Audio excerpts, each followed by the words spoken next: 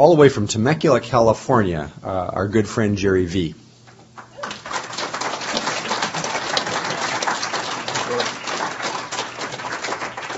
Hi, my name's Jerry Valona, and I'm a grateful member of Al-Anon Family Groups. Hi, Jerry. Let me turn the timer on. As I'll say later tonight, podiums are a very dangerous place for me. 10 minutes? Yeah, sure. And you'll be throwing things at me in 15. Growing up in an alcoholic home, and I used to say it's being raised by alcoholics. It's kind of like being raised by wolves. There's this cynicism that Karen and I were talking about this morning, to where we use sarcasm as comedy and protection and whatnot. Both of my parents are they're not practicing alcoholics. They're professional alcoholics. I wondered where, in fact, the term practicing alcoholics came from, because even at an early age, I figured out these folks got it down pretty damn good. My parents have, wonderful stories in those early days. My dad was a fairly busy, high-ranking television executive in Hollywood, working at that time. I remember for KHJ Television, which is a local Channel 9 down there, and so in that atmosphere, there was just always a lot of entertaining. The Hollywood types at the house, and we had, even the full bar in the home, and I don't have that really sad, we were poor children story. No, we grew up in a very exclusive area of the valley, Sherman Oaks, called the Royal Woods area. We had this beautiful home on top of a hill, and I even remember to this day that it had a white picket fence, and 2 cars in the driveway, and as my mom used to point out, you had shoes for every day of the week. Don't ever tell me you were poor. But what that just goes to show me is that, we talk about in alcoholism that it respects no boundaries whatsoever.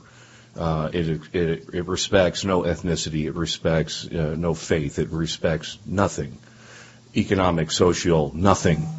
That alcoholism affects not only the alcoholics, but those that have this wonderful journey of learning how to live with an alcoholic. And, we'll probably talk a lot more about that tonight because, first of all, thank you very much for all the hospitality you have shown me. And we'll laugh some tonight about my year delay. I'm sure Richard will spend a lot of time beating me up on that. God, thank God.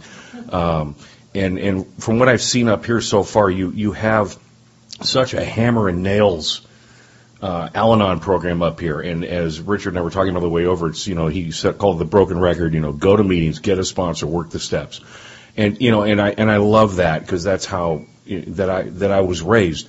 When my parents decided that they needed to get sober, it wasn't just let's sit down and have a television style intervention.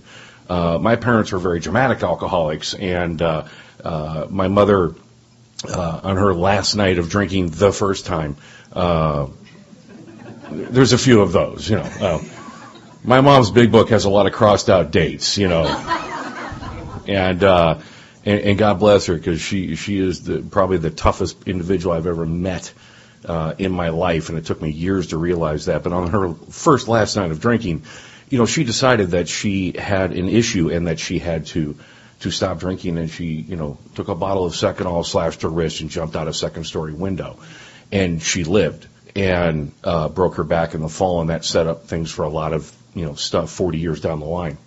And, as a family, watches this, and we did. I was the oldest of 4. At that time, I was 10 years old. And, I know for me that my first reaction was just to shut down. I watched my mother bounce, and I didn't care because I was just absolutely tired. I know for a lot of us, we come in here to Al-Anon, we're tired because it's hard chasing these people around and keeping up with them. It's hard making them everything in our lives and trying to help them and get sober and point them in the right direction. And if I just do this, and I even did some of those things as a 10-year-old that they talk about, hiding booze, pouring booze out, stuff like that. And what was funny was that when we stopped all of that, the rat bastards went out and got sober on their own, without us. and just absolutely, well, then what now shall I live for? I know, I'll grow up and marry a couple of alcoholic women. Because I'm just missing all of that drama in my life on a daily basis. And my first marriage didn't work out. Gee, welcome to the club. Let me get a show of hands on that one. How many had a practice marriage, please? Thank you very much. I'll probably talk more about this tonight, but I remember sitting in my Sunday morning meeting about 6 months into this divorce, just bemoaning the fact, again, that I was getting divorced. And Bryson talked about it last night, this 80-year-old knitter in the back of the room, 65 people in this meeting, about the same as what we have here today. And she goes, Jerry, we've been listening to you bellyache about this crap for 6 months now. Ladies, who's been divorced? And 3/4 of the hands went up in the room. And she said, welcome to the club. You are not unique. Try the steps. Love you too, Martha. See, but that's what I love here is that you can pull covers here and it's okay. And there might be a momentary rage, but you're never here too long to have that occur. I don't care if you're a newcomer that's walked in this morning or if you've been here 40 years. I'm not going to do everything right, never going to. But I do exactly what I'm supposed to. My higher power makes sure that I get to places that I'm supposed to be in spite of myself. So in this second marriage, I met this woman in a Al-Anon meeting. Damn it, she was safe. And 2 years into it, she was an alcoholic. So I'm not sure what I do to women that cause them to suddenly find diseases, but okay. And we were blessed to have a child in this relationship in what I call our old age. I was 42 when my daughter was born. My wife was 40. We had no children in our prior marriages, so we were blessed with this child. We begged God for a child, and we got Liza Minnelli. We got this little actress that I look at every day, and I love her to death, and I've been texting with her all morning. She's at rehearsal for her show. She's a little diva. Of course I had a little diva, because the drama must continue. And I look at her and I go, you're either going to be a wonderful Al-Anon or an outstanding drunk, one of the two. I am not sure where this is going, but I no longer have that fear. So much of us come in here, aside from being tired, with all that fear. And, everybody's used the word shame. I just, came in here and covered everything with being really loud and aggressive. Talks about in our literature about being smug, self-righteous, and dominating. Hi, that was me. Because that's how I hid my insecurities, was being, the peacock with the feathers in the back going, you want a piece of this? And I see a lot of guys that come in that way, real hard. And God bless you. It took you a long time, but you broke me down. And then you said I could stay, like was said last night. I was never asked to leave, which is, and I tried my damnedest to get you to tell me to leave. Because that's just what happens. So I just wanted to continue that progression. Here, they taught us how not to do that. My family today is wonderfully wacky. I mean, the relationship that I have with these people in my life, if you had told me 40 years ago this is what you were going to get, I would have told you that you were nuts, that there's no way that's going to happen, that these people have ruined my life and I just want away from them. And that was at 10 years old. I had that kind of rage. I know that what I have today with them, it's not perfect. My mom, after 25 years sobriety, 30 days ago, had to get sober again. This is the third time she's had progressive. I said, well, if you take out the breaks in the middle, you're close to 40 years. But instead of reacting when that phone call came 30 days ago with gnashing of the teeth and ripping of the clothes and all those wonderful biblical things and drama and all that stuff, it was, God, Mom, I love you, and it doesn't matter whether you're sober or not. You're going to have enough people that are going to be mad at you, and whatever we can do to help, we're going to do. You just have to ask. And if that means just stay out of your way, then I'll stay out of your way. But I love you, and that's not conditional on whether you draw sober breath or not. I learned that in here. I learned that nowhere else. I've been a cop in L.A. for 30 years. We don't talk like this in the car, okay? Mike, I'm not feeling well today. Stop the car now. Get out. It's a macho group, okay? Learned how to cry in here. I learned how to deal with those emotions that used to just eat me up and became rage. and now they don't have to anymore. And that's because of this family. And yes, if I want to complain about my family now, and God knows I do, that means that I have to complain about this family too, because I wouldn't be here if it wasn't for that family.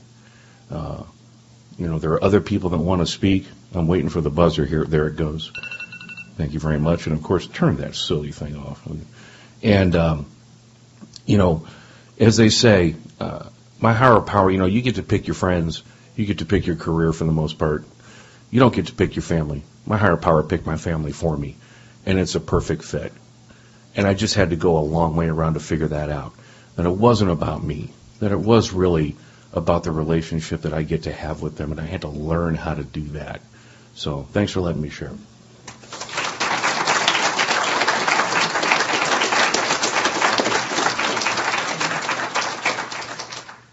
So the way this works is if you would like to come up and share anything, either coming out of what Jerry just shared or just something at random that's occurred to you, please feel free to do so. If we get more than one coming up at a time, please take a seat here and be handy to the mic so that we don't have a lot of dead spots on the tape when you hopefully buy it. So the other thing that I will warn you about ahead of time here is that if you're not coming up to talk, I'm perfectly happy to monopolize the mic. What Jerry was just sharing, part of the reason that I've spent 2 frickin' years trying to bring him up here is that he so much tells my story. I'm one of these people who got here with a pedigree. Both my parents are alcoholic. Both of my parents were the children of alcoholics. I've got alcoholic grandparents, aunts, uncles, cousins. I mean, you name it. If this thing's an illness, I'm a carrier. And that idea that one of the ideas I had for this morning, and I kind of fell down on it, was to put out those 20 questions pamphlets on all the tables. And one of the things that I heard from Jerry this morning that so resonates with me is one of those questions is, do you attract or seek people who tend to be compulsive or abusive? Yeah, I collect them, And what Al-Anon has done for me to a great extent has taught me, you can still collect them, you just don't have to get it as enmeshed with them, Richard. So I'm looking for anybody to be coming up at this point. We really, really do want to hear from you. And silent. Oh, there we go. It's our good friend Mark. Hello, my name is Mark, and I'm a very grateful member of Al-Anon. Hi, Mark. I really appreciated the story about the mother relapsing, several years sober and drinking again. I recently had the same thing happen in my life, and my mom was sober for a good 2 years, and then I phoned home a month ago and drunk as hell on the phone, on Skype actually, and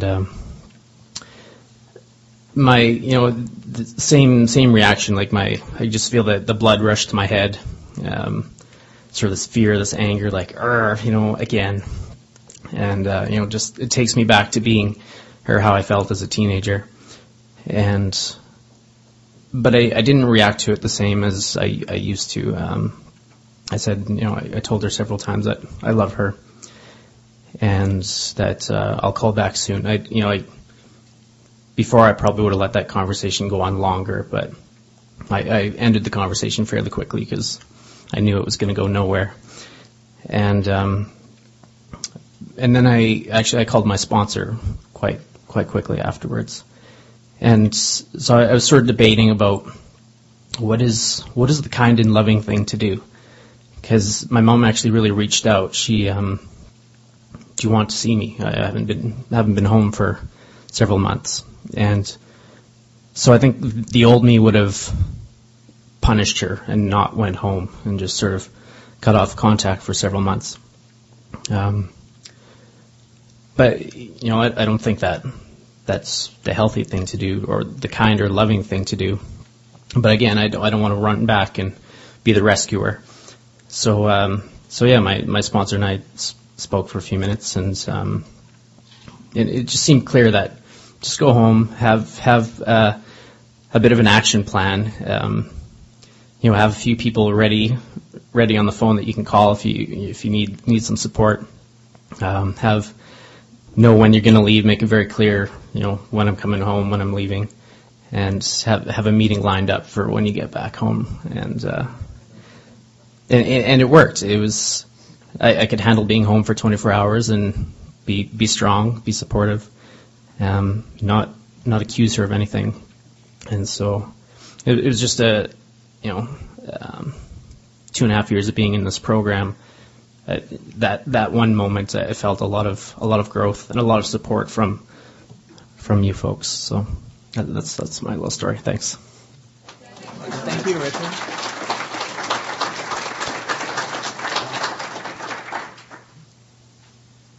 Hi, my name's Nikki. Hi, Nikki. That's my favorite part. I'm kind of new to Al-Anon. I came through another 12-step program, and I've done a really good job my entire life of being in a large group of people and actually feeling really comfortable. Hiding in plain sight is what I used to call it. And so when I'm running the conversation, no one is asking me any questions I'm not comfortable talking about.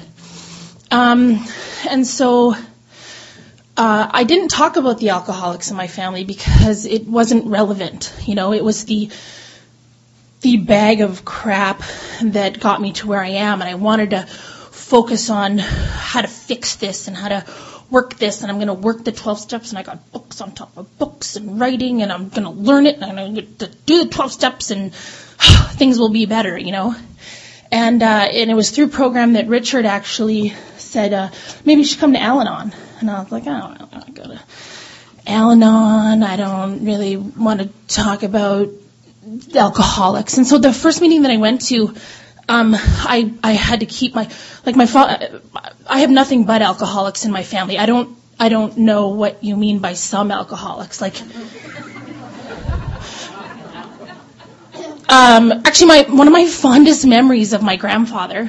I have this glass in my mind, and I remember him taking me downstairs and teaching me the correct balance of making a quality and good Caesar, you know, and that it's the lime on the ice and it blends it. And I was like, wow, we're bonding. And then I got older, and I was like, that might have been flawed. I don't know. I'm not sure if that was wrong, but I still cherish that memory. You know, I do. I still cherish that memory. I think Ian told me once one of those memories of our family is ice clinking in a glass. Yeah, and when I think of my mother, that clinking in a glass, I can hear it. You know, it's like perfume of your grandma. Again, that may be flawed, but these are my memories, you know. And so, thankfully, my father passed away, and I was finally able to get underneath letting go of everything. So I came to program with a little bit of surrender, swimming around in my mouth and being able to swallow that concept that it wasn't about giving up, it was about giving over. Because there's no way you could have called me to a meeting with a bunch of people with hard chairs where I was going to sit around talking about maybe surrendering. Like, I had to be already willing to get there to waste my time not watching television, you know. And so I came into Al-Anon, and I had to think about my mom, who drinks a liter of gin every single day. Alcoholics from alcoholics who, you know, if I talk to her after 8 p.m., she doesn't remember the conversation because she's absolutely functional blackout drunk every single night of her life. And so I had to come into Al-Anon with that on my chest. And I was terrified, and I was frightened, and I was so angry. Like, the step one, I was just like powerless over alcohol. Like, I just wouldn't, because it had no control over me. But you've come to teach me that I'm powerless over the effects of alcohol in my family and who I am. And that it doesn't really matter whether you qualify as Al-Anon. If these things affect who you are, these steps can change your entire life. And so there was so much love when I came into this room. There was so much willingness to listen to me talk. There was so much willingness to connect, to identify with who I am, and so much absolutely unconditional love that I had zero arsenal to protect myself from how much you guys loved me. I completely broke down. I freaked out, I cried, I had more snot coming out of my body than I feel is reasonable. I hated it, I mocked it, I fought it, and had someone, an angel, come and grace me with her presence and just push all of that hurt. I've been angry. Angry has got me through a lot of my life. I don't knock anger. Are you kidding? It helps me all the time. Now it helps me identify when I'm angry about this, why is that? What's the point of that? That person who's talking that I want to punch in the throat, why is that I'm angry at them? What is it about what they're saying because it's a reflection on me, God grant me the serenity to accept the things I cannot change. I've got that. God grant me, give me the courage to change the things I can. I came in trying to figure out when it is I was supposed to change everybody else. And Richard gave me the key to acceptance, actually, which I think this whole thing is about, that taught me the only thing that I can change is me. The only perception that I can shift is mine. And it's every single person in this room that says something out loud today that helps me continue to shift that perspective. And I'm very grateful to be here. And I'm very thankful for today. And thank you for letting me share.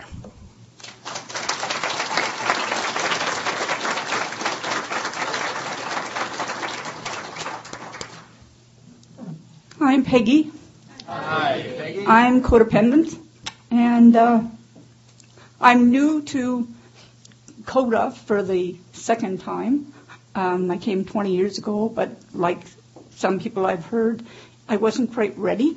And so I started coming to CODA again because I found that I was having fits of rage, and found myself screaming at my partner at the top of my lungs, and I didn't recognize who I was. So I was familiar with CODA, and I thought, well, maybe I'll go check it out.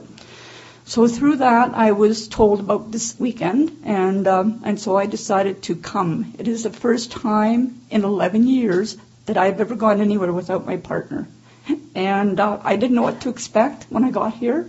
I was fearful that I might find it overwhelming because I'm new and I'm pretty raw. I've got a lot of emotion.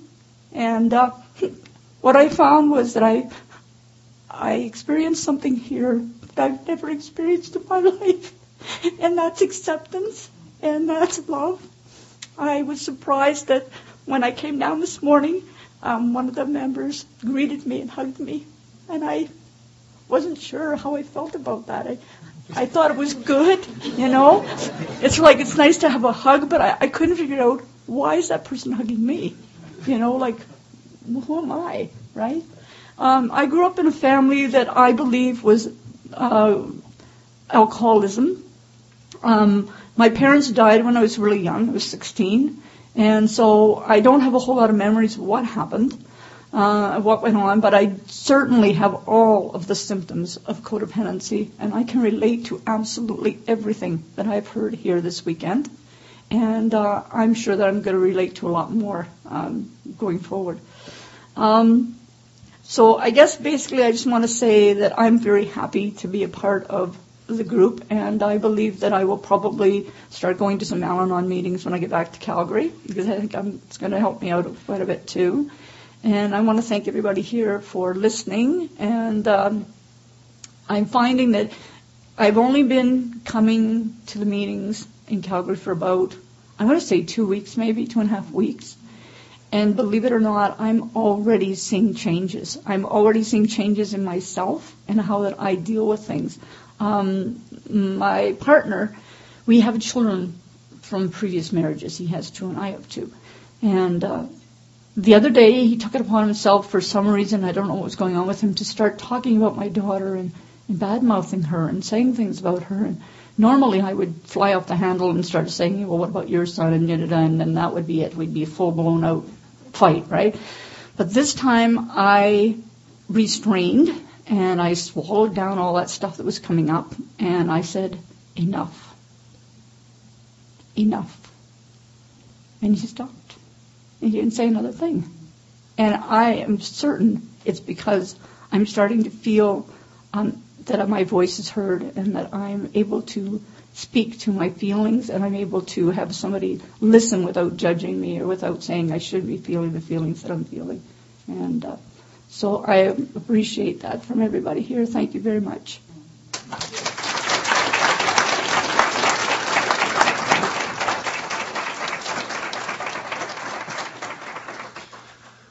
We'll move on to our next segment here. One of the questions that often comes up when we talk about alcoholism as a disease is that idea of nature versus nurture.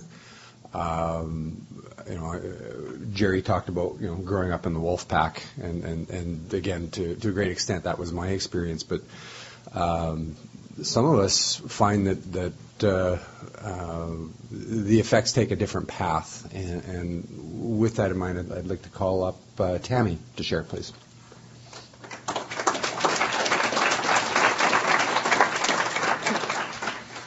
I'm Tammy. I'm an alcoholic. Hi, Tammy. What I will say is that I started in Al-Anon way back when probably Alateen, way back in the 80s. And that's all I knew about the program was Al-Anon. I didn't know anything about AA. But I'm just going to start kind of with my journey and explain how alcoholism runs through my family. So I kind of have to do that with starting with the beginning of my life, because beginning of my life, I was born. I have a twin brother. And I lived in that family until I was 5 years old. Not knowing it at the time because I'm too young, but both my parents were alcoholics. And the family broke down, and I was then given up for adoption, separated from my brother. And this is why I find the story really interesting. Also separated from 10 other siblings, because we were the youngest. And I was in a couple homes, adopted. That didn't work out. Found out later, of course, due to alcoholism there as well. I don't really have a memory of the act of alcoholism back then between the ages of 0 to 6. I do remember the violence. I remember the yelling, the screaming, and all that stuff, but I don't actually remember drinking, things like that. I landed in the family that I grew up with when I was 7 years old, and so this is kind of my argument on the nature versus, however you say that, because I grew up in a family where there was no alcohol. A very strong, fairly religious family, good values, good morals. My dad would say I came into that family fighting every moral and value they wanted to teach me, but they gave me some good morals and values. I do remember my mom saying to me when we were a little older, I was a little older, around 10, I had an uncle who was apparently in the 12-step program of AA, and my mom and grandma started attending Al-Anon. That was my introduction. I remember going to a few meetings, and that's really about all my kind of memory of that. I just remember my mom saying to me, you need to worry, or you should never drink, is what she says to me. And I'm like, what? Now I'm about 13, 14 at the time. And she says, because, you don't know your background and you don't know where you came from, but you're probably higher risk of being an alcoholic. And I thought, okay, I've never had a drink in my life. I don't know what you're talking about. But my uncle, my mom's brother, is also adopted, and he was an alcoholic, and he's been in the program now, been sober for 40 years. So that's kind of where my mom started to ingrain in me that I might need to watch. But of course, being a typical teenager, I remember my first drinks. I think it was 3 beer, couldn't stand the taste of it, made sure I drank them fast, and had to be home by, I think, 10 o'clock that night. Got sick a few times and went home, and I loved it. I was hooked from the minute I drank. And every weekend that I could sneak away and drink, I did, and you can only imagine where that journey continued. So move into adulthood as an adult. I was married and had 2 boys at a young age, 20 and 23 I was when I had them. And things seemed to be going okay. I slowed down on the drinking because, again, I thought I was taught some pretty good values and morals, and yeah, you shouldn't do that when you're raising kids. At least that's not how I was raised. But the drinking pattern couldn't stay there because I was an alcoholic, although I didn't recognize it at the time. At 24 years old, I found my biological family. Here's where the tree falls apart, as I like to say. So I'm now introduced to 10 brothers and sisters. Actually 15, because my dad had 5 before he married my mom, so now I have 15 brothers and sisters. It was a honeymoon phase right off the bat. I mean, I was excited. I got to meet these people that look like me. I got to meet my twin. I was the only one given up for adoption. The rest stayed. They were raised by my parents. So for me, my biological father had myself, my twin, and 1 younger brother with my mom. My mom had 7 from another man, and then my dad had 5 from 2 other women. Anyway, so when I first met them, I was like, wow, I fit in. Oh my God, like, this is awesome.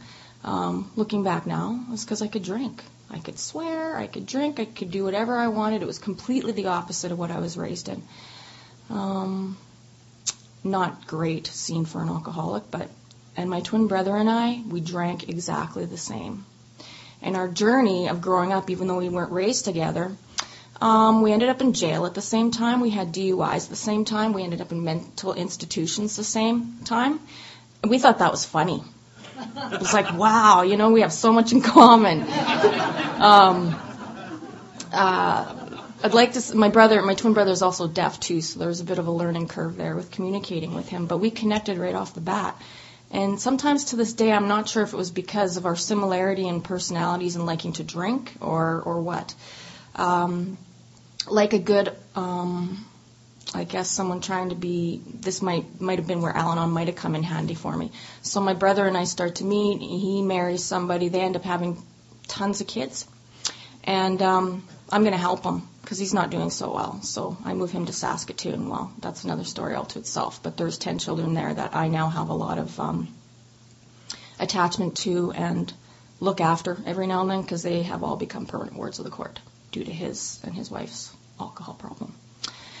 But I want to get back to the other 15 brothers and sisters. Thankfully, just about 6 months ago, I got to meet the 2 oldest I'd never met. So I'm 44, and the 2 oldest are 63 and 64. There's 20 years difference. My dad fathered and married at 14, so that's where it starts.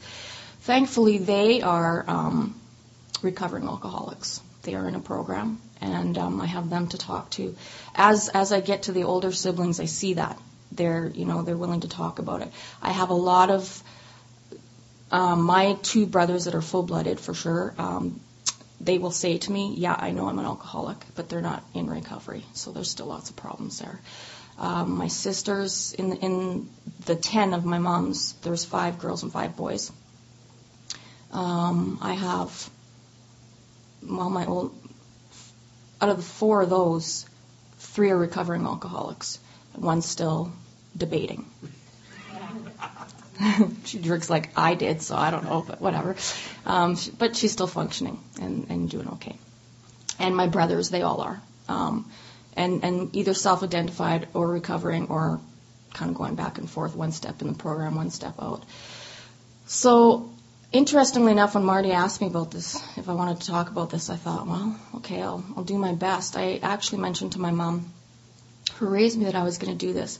And my mom, I don't talk to her about my biological family too much because, it bothered her that I went and found them. But in some aspects, she kind of understood I had a lot of questions. But she also knows that I have a nephew living with me right now that comes from the biological side. And so she started asking questions, and I started telling her about how alcoholism runs through the family. So it was kind of interesting. So the last thing she said to me on the phone was, I'm so glad you opened up to me and told me all this. She says, because I didn't realize how rampant it was through your family. And she says, but I feel really good. And I said, why is that, Mom? She goes, you can't blame me. You can't blame me. And I can't, I can't blame them at all. It's definitely, to me, when I went into treatment myself, I was like, I argued the idea that it was a disease. But now when I look at it, I can't argue it. I really can't. It's too rampant. I have a 23-year-old and a 20-year-old, and I'm pretty sure someday they're going to be in the program too. I hope. Am I close? Okay, good. I'm done.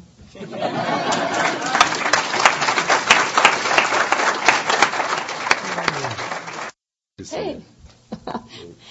I have to rescue Richard. I'm an Al-Anon member. And when I phoned him and said, at the last minute, 2 days ago, does he have a supper ticket for two of us? He said, Lois, I'll find you one because I love you. So I'm Lois, and I'm a member of Al-Anon. Hi, Lois. And I didn't grow up with alcoholism, but I was in training to rescue an alcoholic.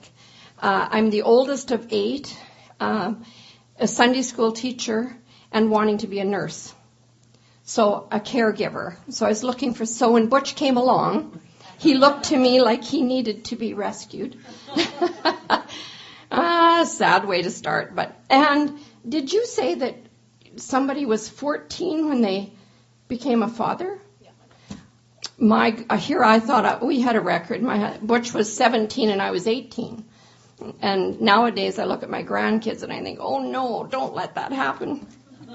But 52 years later, we survived. So that's pretty good. And our family, so I didn't grow up with it. My dad may have been later on in his life alcoholic, but who am I to say? His drinking absolutely affected us to some degree when Mom passed away and he was drinking, but I don't know about that. But now, like I say, I don't know if I've attracted them or they were just there and we shook the tree and here they come. Brothers, 2 brothers, a son, a husband. And I had trouble calling alcoholism a disease. Like an illness I could handle, but when people call it a disease, I thought, there's no bugs or viruses or like. And then I saw the word hyphenated to dis-ease. And as I grew in the program and embraced the program and realized how much dis-ease there was in our kids and family and how much it affected my parents. One time I was talking to an AA member and I said, I understand every alcoholic affects about 10 people. And he said, Lois, try 30. And as I go along, yes, everybody around is affected, but realizing that it's about the dis-ease, it took the emphasis off the alcoholic and helped me to see it as everybody's affected, not just the alcoholic. It's not his fault. It's just we're all in this and we're all affected by it. And thank goodness there's something like our program to help us find our way and give us new tools to live by. And I have a new slogan. And it's, I don't have the right to expect anybody to be different than they are. I just have to figure out how I participate. And, I think blame, to me, I've felt that blame is a word that most describes the disease. I heard an Al-Anon member one time say, if you don't have an alcoholic to blame, get yourself one. And it's really, I could blame everything on Butch. I mean, if the kids were in trouble or the supper was burnt or the machine didn't work or it was his fault. He wasn't there. It just seemed so easy. Obviously, he's wrong. Look at me. I'm here holding everything together. And I was getting sicker and sicker. So I'm grateful to be here, and I'm grateful to share, and I've really enjoyed everything I've heard so far. Thank you.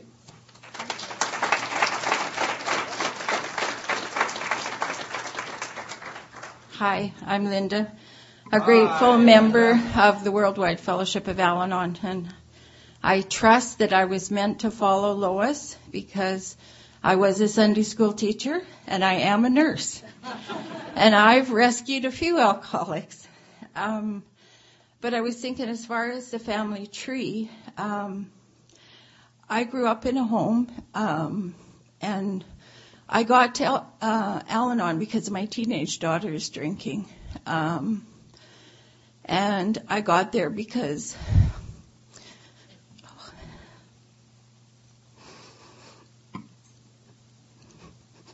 I got there with a lot of fear and worry because drinking and driving had killed my husband. I clearly knew my husband was alcoholic. I knew that when I met him, and it's likely what I was so attracted to. And I really was worried that my daughter was. And, I kind of thought, well, maybe it was just this small town, we lived in it, because that's what all the teenagers did. But Al-Anon certainly helped me find my way. And as I started to peel the onion, I realized I grew up in an alcoholic home. I was 40 years old. I worked in the medical profession, and I did not know that was alcoholism. There was no swirling ice in a glass. There was no major fights that I remember, because I don't think my mother drank that way when I was a younger child. But what I do remember was she took a lot of pills. She took Valium. She took 222s. She took 292s. And she had to escape a lot. She always needed a nap. She needed to get away from it all.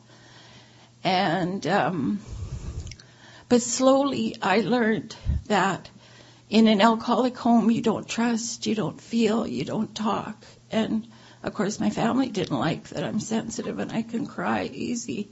So thank God that Al-Anon is a safe place and I can, share with my tears.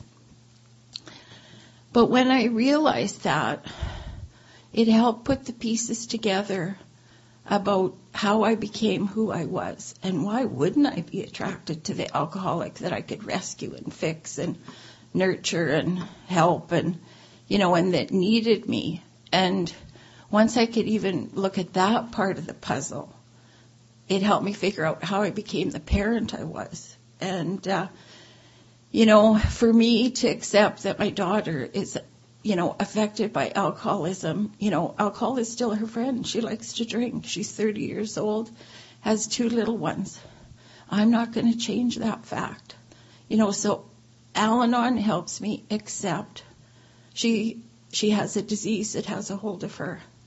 And I don't always like the path she's on. I don't always like the choices she makes. But I love her.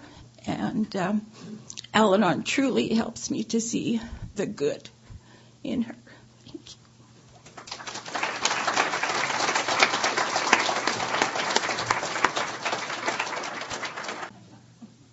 And that's and what Linda had to say is really a nice segue into the next panelist I'd like to bring up. A lot of times, what seems to happen is that this illness skips a generation, and a lot of us end up here because of concern over a child. And with that, I'd like to ask my friend Bill up to share.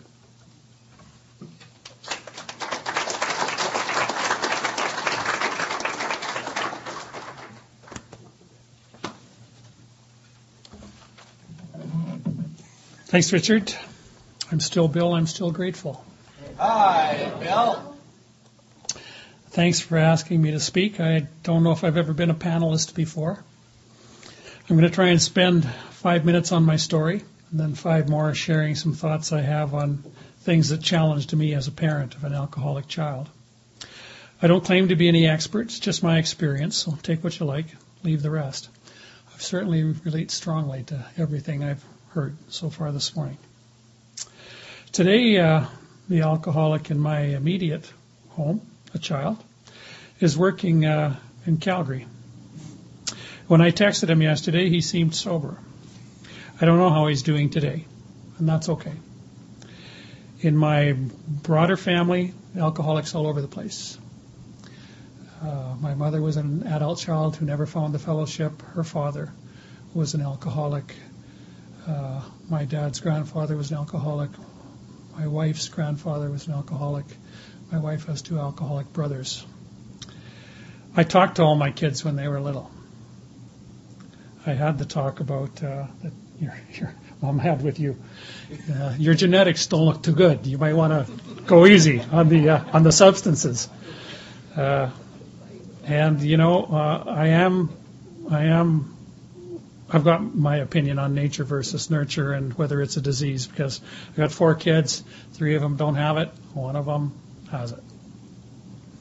So let's roll the clock back 24 years. Even before my son was born, I was very excited. I had 3 beautiful daughters and would happily have had a 4th. But I was so excited that he was going to be a boy. And when he arrived, I thought he was perfect. We share many personality traits and physical characteristics. We also grew up in similar families. I'm an only boy with 4 sisters. He's an only boy with 3 sisters. We have the similar sense of humor. He laughs at my jokes. Now, what could be more endearing?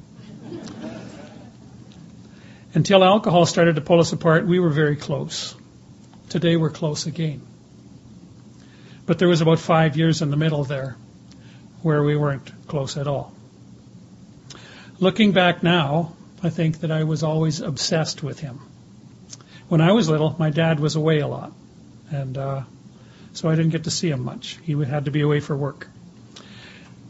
So I was committed to being a stay-at-home dad, if you will. I was going to be there for him. I was going to coach his teams. I was going to go to movies with him. I was going to do father-son stuff. I'm not sure this was his wish, but it was mine. We spent a lot of time together, and I got so enmeshed with him that today I feel like I almost disappeared. By the time he was 13, he started to drift away. I thought it was just teenage stuff. I was wrong. Today I know that he had found alcohol and marijuana at about 13 years of age, and eventually harder drugs. And they made him feel like he belonged. They filled the hole in him, he has told me. Filled the hole he felt. They started out as his solution, but as young people sometimes do, he went down pretty quick. By the time he was 17, they'd become a problem. Looking back at this 4-year period from 13 to 17, I'd say that I felt that dis-ease. I was uneasy. I didn't know what to do. I hoped he would grow out of it. He didn't. The spring he was 18, he quit school just before it was time to write his grade 12 exams. And I found out later, started dealing, although I didn't know this then. I had my suspicions, but denial was more comfortable than looking at the truth. I was afraid. Looking back on it now, it kind of feels like a slow motion car crash. I don't know if any of you have ever lost control of a vehicle on ice. You can turn the steering wheel any direction you like. It doesn't matter. You keep spinning. You can put your foot on the brakes. It doesn't matter. You keep spinning. You're out of control. And that's happened to me. And all I can say is you just kind of squinch up your face and wait to see if you hit something or if you come to rest.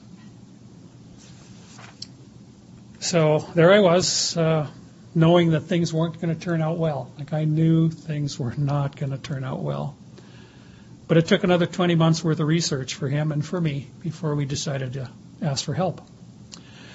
My actions slowly got crazier and crazier, and so did his. One of the things I think about is his car. I gave him an old car to drive, and I know now he was driving impaired every day, every night.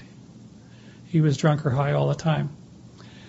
I have a sister who was killed by a drunk driver, and yet somehow I gave up all my power to the disease. I didn't have the gumption to take his keys away.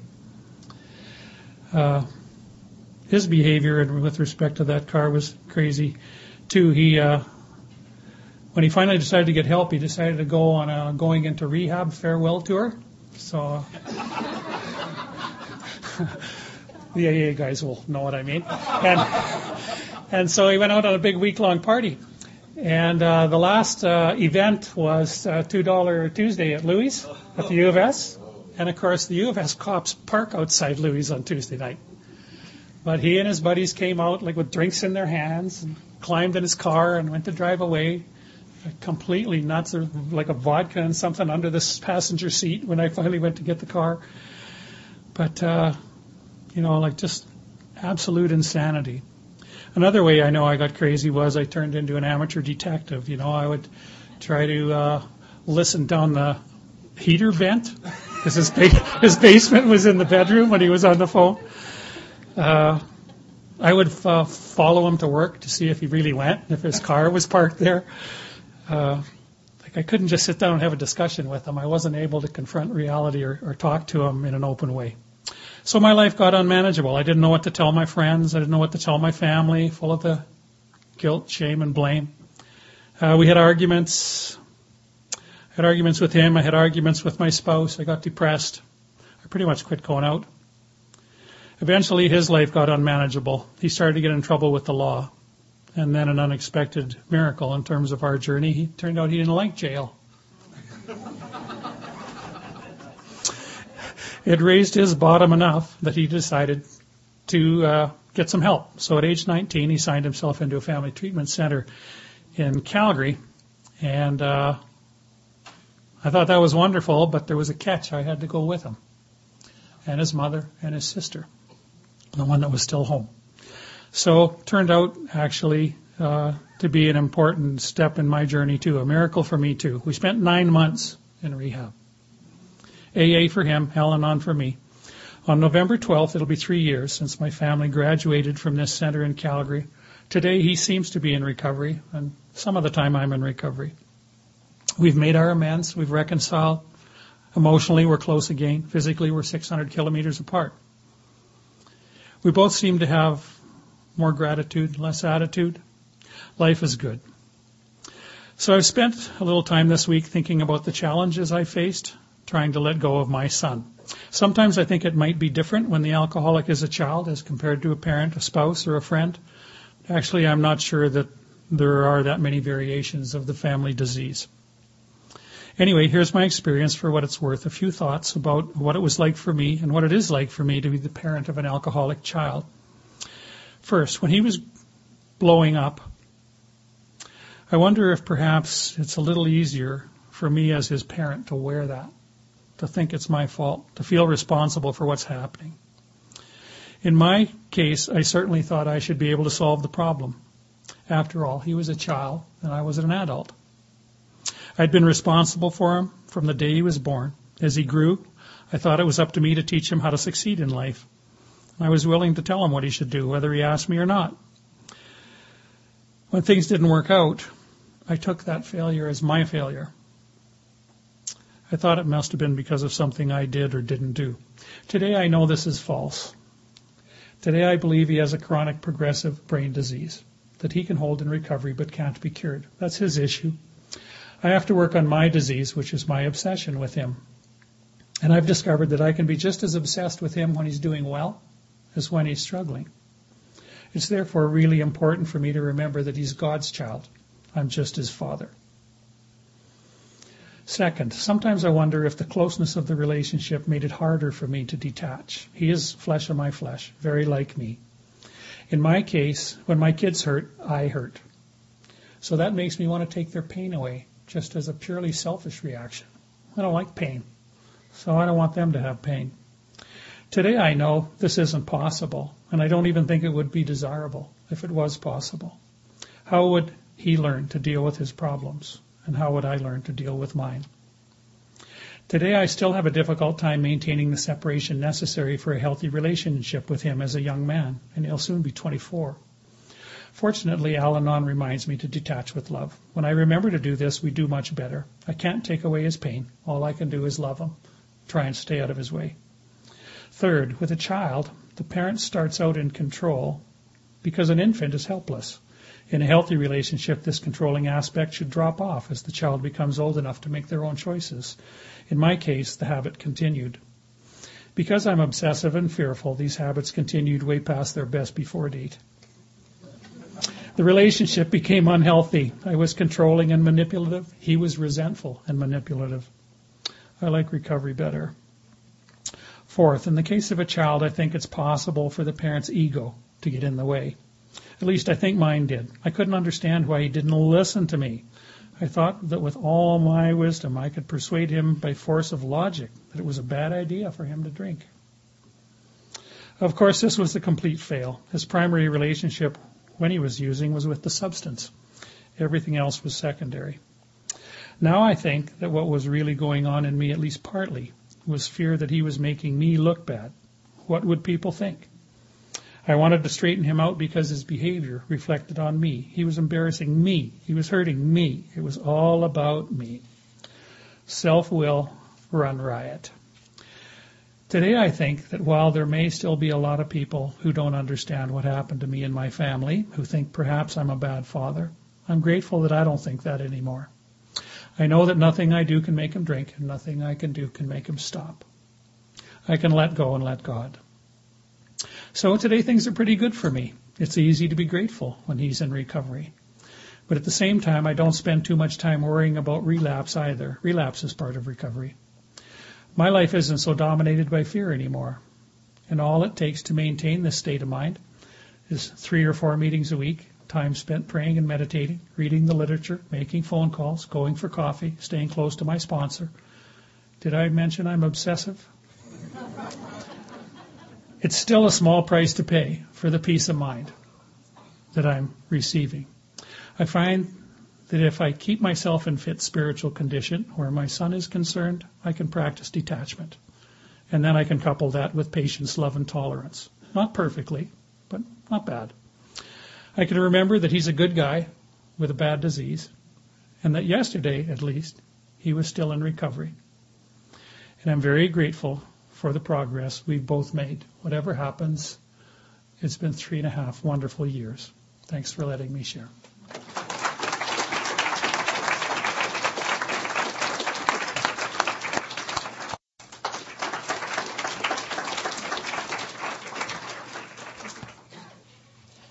Hi, my name's Bryson. Hi, Bryson. And, yeah, you know, I appreciate, Bill, thank you very much. It was the things you liked, so much what you said, really hit me. And you know, one of the things we say, and they say in our literature, is to find out more about alcoholism. And so for me, I've actually have a lot of friends who work in recovery, and I've gotten to hang out with some pretty high-powered doctors, and there's a lot of research now. You know, we deal with the spiritual side and the spiritual solution, but there's a lot of, you know, actual, you know, science behind alcoholism. And what hits me when I think of that is that because it affects our brain and our thinking, you know, we have to use the thing that's broken in the healing process, which is a horrible idea when you think about that. If you had to rehab a broken leg with the only tool was that broken leg, it would be really difficult. And that's the way it was for me with alcoholism. So I love the fact that the program didn't require me really to think too much. As a matter of fact, you know, for me, it was like I needed to think less because I was obsessed with thinking. And so when I came in, denial was mind-blowing. Like, you know, you see, like, you know, you look at like a brain game or something and you'll see something and then you look at it again and it's not what you thought it was. And so it's clear that our brains, you know, perception, they talk about a disease of perception, but our brains perceive things certain ways, you know, and that happens to me all the time in the world. And it happened to me in this disease. It was outrageous, the amount of denial. So when I came in, you know, the joke of this, the panel is, you know, if you shake an Al-Anon's family tree long enough, alcoholics fall out. And for me, yeah, I didn't have, I can't even say it. I didn't think I had, is the way I should say it. I didn't think I had alcoholism in my family. The phone in my family weighs like tons. The phone must weigh, I'll translate, must weigh 100 kilograms. True stories, I find out that relatives have passed away on Facebook. I mean, that's true. I mean, there's so little contact between the members of my family. And it's not because, we hate each other. We love each other. Like, it's unbelievable. We get together and it's just this amazing kinship. However, then when we're apart, we don't stay in touch. And we just don't. We don't talk. You don't talk about things. You certainly don't talk about feelings or what's going on. So for me, the third tradition was really huge because I couldn't admit that the person that I was in a relationship or I was obsessed with was even a drug addict or alcoholic in the beginning. So I didn't really understand any of it. And so for me, they only require membership to be a problem alcoholism and relative or friend. And when you read in the opening, they say if someone's drinking or sobriety is bothering you, well, I could put that together and I could stay here. I also did not want to be in this program. I didn't want to come to these meetings. I didn't want to become one of those people that hung out and did this stuff. And I was kind of creeped out by the whole thing. And so for me, it was really hard to stay and to participate in a program at all. So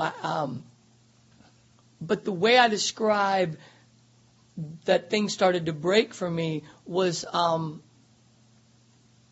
if you go to a hospital and you have symptoms and you're sick in some way and they give you an antibiotic and that antibiotic heals you, then you don't have to know what was wrong. You can just assume that it was some sort of infection because antibiotics cure infections. I was sick. I got better. And the program worked that way for me as I was just so out of options. And I didn't know anything. I was just completely down to the bottom. So for me, I was able to go, okay, now let's work these steps. And it's it's tricky the way they're set up. They're in that order for a reason because I could not accept certain things. I could not admit huge chunks of my life. And I was not willing to or ready, and I would have fought you. So the first 3 steps, there was a little bit of admitting there in the first one, and I talked about that last night, where it's like, well, I could see there was unmanageability, and that led me to some powerlessness. And then they kind of let me go with this kind of God step stuff in 2 and 3. And then, when I had a sponsor there, I had home group and people that I loved, and I had a higher power that I could trust, then I could actually do an inventory and I could start to think about things and I could remember things. And part of my story I share is that to my knowledge, I was not sexually abused. And the reason I say that is that I know hundreds of people who suffered sexual abuse who don't remember it and recall it later in life. So for me, I had things that were strange in my life and my inventory and my attitudes, and I go, well, I don't know. I don't remember anything like that, but I'm open to it today. Because it doesn't make me less than, it doesn't make me anything. It just makes me willing to be open and honest about who is. So I can't diagnose and alcoholics in my family. Like I said, down south we don't have alcoholics. They don't admit to being alcoholics, so there's no alcoholism in my family. And most of my family, if they heard me on one of these tapes or came to a meeting, they would be baffled at what I was talking about. And seriously, absolutely. But I know that those questions, I'm probably 18, 19 for 20. And that's only because my denial is still not fully broken. I'm sure the 19 and 20th are going to happen in a year or two. And this stuff worked and it healed me and I got better. So I don't have to trust my brain. I don't have to trust my memory. And most importantly, how do you know an alcoholic's lying? Their lips are moving. I don't have to trust family members or alcoholics to tell me if they're alcoholic or not. It's just what's going on inside me. And so let's get back on schedule. Thank you guys for letting me talk.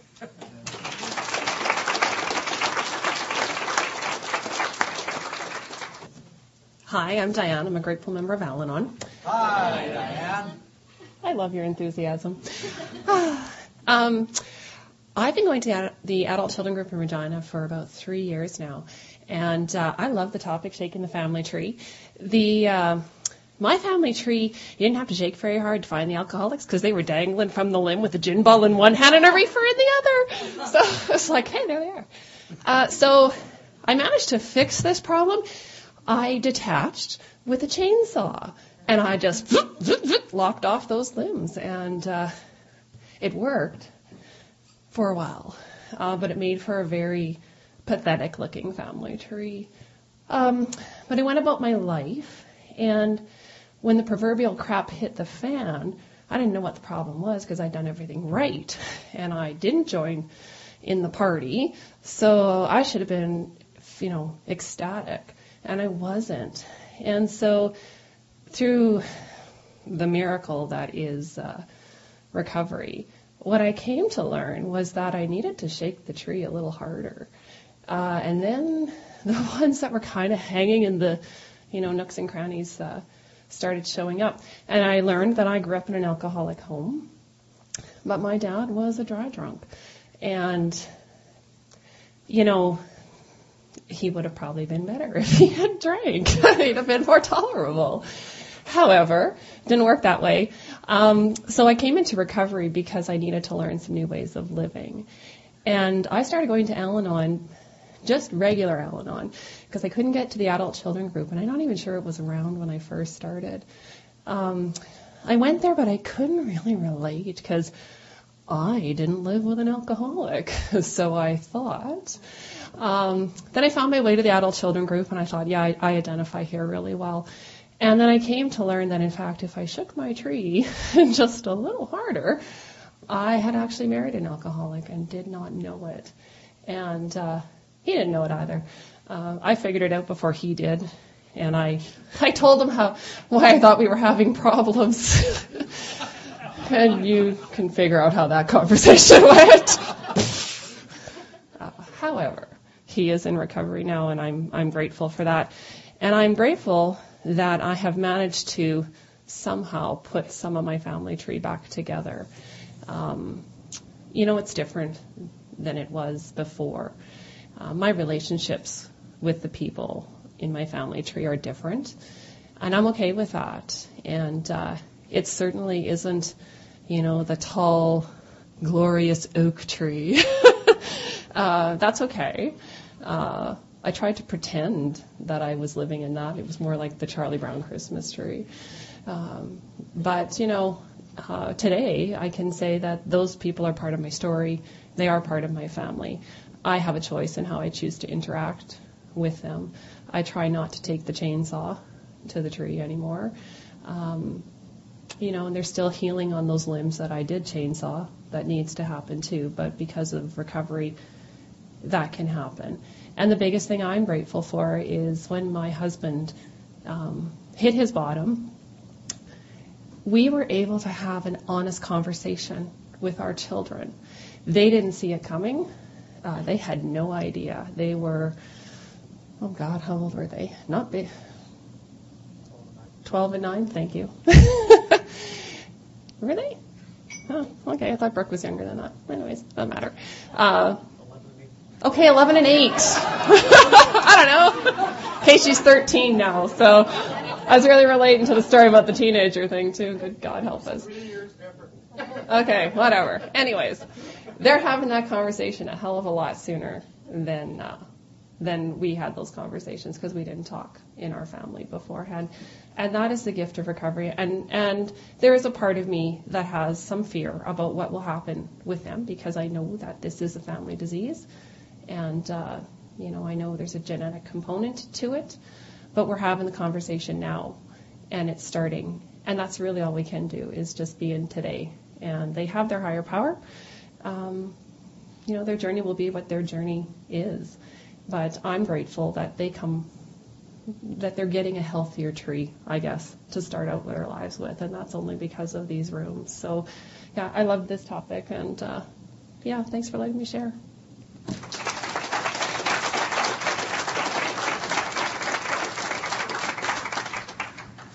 Hi, I'm Faraday. I'm a grateful member of CODA. Thanks. Really thanks for coming, Bryson, because I really appreciate your story because I also don't come from a family of alcoholism. I shake it real hard. I really can't find it. Abusers and narcissists, yes.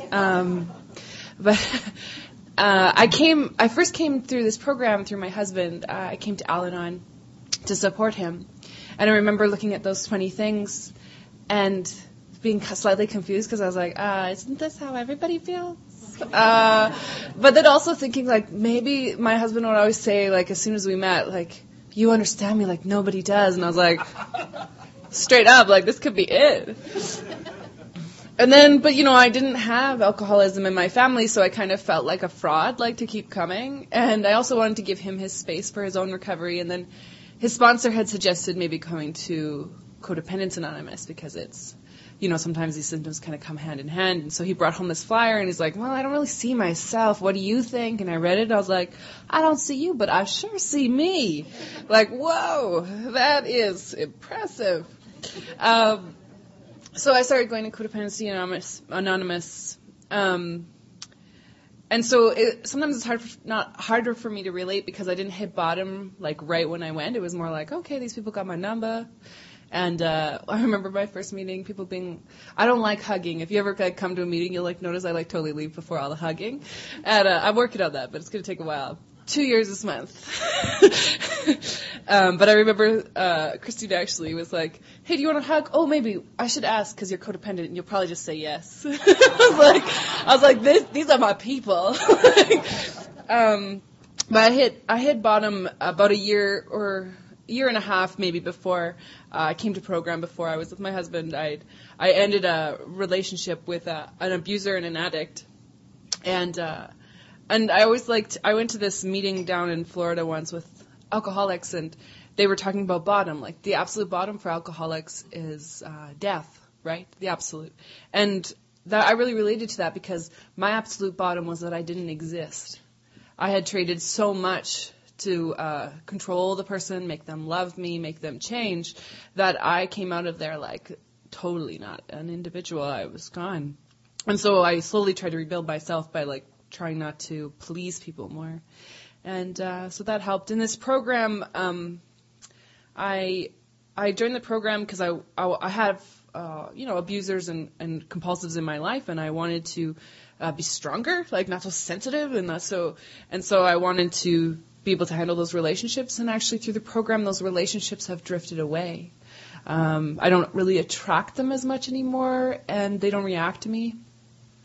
I also wanted to stay in a career that wasn't really well suited to me, but I was trying to be good enough for it. And those things have really changed. And step 4 was the most powerful for me. I had a lot of abusers in my life, and I felt like, well, clearly it's not going to be my fault. Obviously, they're just ragers and jerks. And what I found was just, all in those steps was dishonesty. I never said what I wanted and what I needed. And that's really helpful because whenever I'm afraid, I'm actually dishonest. So that's really helpful for me to not create the same mistakes. So I'm really grateful to this program, and I'm really grateful to Al-Anon and AA for helping me in my recovery. Thanks.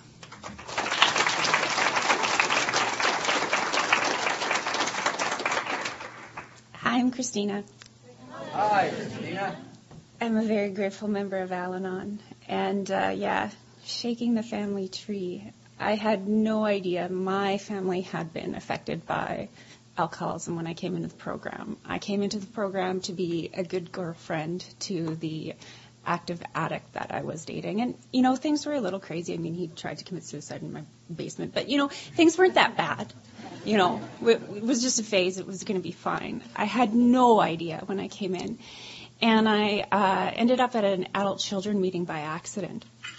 And I went in and I was like, oh, is this Al-Anon? And they were like, actually, it's adult children. And I was like, oh, I'm sorry. I can go. That's okay. And they were like, no, you can stay. And then after the meeting, I was talking to this lady, and she was like, if you don't think you have alcoholism in your family, you're not looking hard enough. And I was mortified. And 2 years later, she became my sponsor. Because that's how it works here. And it took me a really long time to admit that I qualified because there was no open alcoholism in my family. But when you talked, it was like, oh, my God, that's what this is. It explained all this stuff I felt inside that I had no words for. And then when I spoke, you would come up to me and be like, I got what you were saying. And I was like, this is so weird. And then it was finally the 20 questions that really kind of hit home. And because I had all of them except the one about open alcohol. And it finally kind of started to click. And then the more I was in the family, or in the in the meetings and in the program, I started to see it in my family. And that was really, really painful because our isms are all underneath. They're just an undercurrent. They're all hidden. And the more I learned, the more I started to see. And it was really, really painful. And to start to notice that things about my childhood and my upbringing and things were not the way that I thought they were or the way that I had been told they were. And that made me really angry and really upset. So right now I'm working through trying to accept that. And it's just been a really interesting experience. And, at family gatherings, I hear an uncle say, like, oh, a day without beer is like a day without sunshine. And, like, that makes me go, ooh. Whereas before I would have just laughed it off and not noticed. And, my little cousin who's 9 telling a story about, how her dad was so drunk that they were lost in a casino trying to get back to the hotel room and everybody laughing and my dad saying, well, it's a good thing you took care of your dad. And I'm going, no, and seeing her go, yeah, I felt weird. And I don't think anyone else in the room heard that I felt weird, so I start to see these flags and I can't do anything about it. It's been interesting. And then starting to see how it's affected my family. And I see them hurting and I see them going through the same things I went through before program and how they're hurting themselves without the acceptance and the, hanging on and just, wanting things to be the way you think they should be. And, I've tried, like lots of us do, to share. And I get the, oh, it's really good for you. We're really glad you found something because, we're fine, but you, whoa. So it's been a struggle. And sometimes it's really, really painful because I see them hurting and I see them in pain and I see them doing all the things that we do that don't help, that make it worse. And there's nothing I can do to fix it. All I can do is pray, talk to my sponsor, and start to do what's right for me. And a lot of times that means setting boundaries and breaking the mold and having to deal with the uncomfortableness and the anger that sometimes causes, and understanding that I can't explain it to them. They're not going to understand it. Maybe someday, but not now. And I wouldn't be able to do that without the support of a program, without the support of the sponsor, without the support of a higher power. So, yeah, I don't really know how to wrap this up. But for me, being in program and trying to learn how to be part of my family, and because as Jerry said, my higher power picked them for some reason. And I guess where I'm at now is the trying to learn and take the responsibility and realize I'm not a child anymore. And it's my responsibility to step up and to figure out how to be a good daughter, a good sister, while at the same time, being true to me and having a healthy life and a healthy program. And you guys teach me how to do that. So thanks.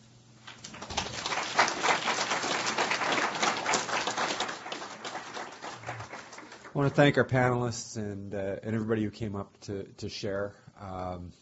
We heard this morning that we don't get to pick our family of origin, and that can create some complications. But we come here, and if you find what I've found, you find a spiritual family, a family of choice. And it's a family that, if you read the traditions, it's based on ideas like unity and anonymity and unconditional love.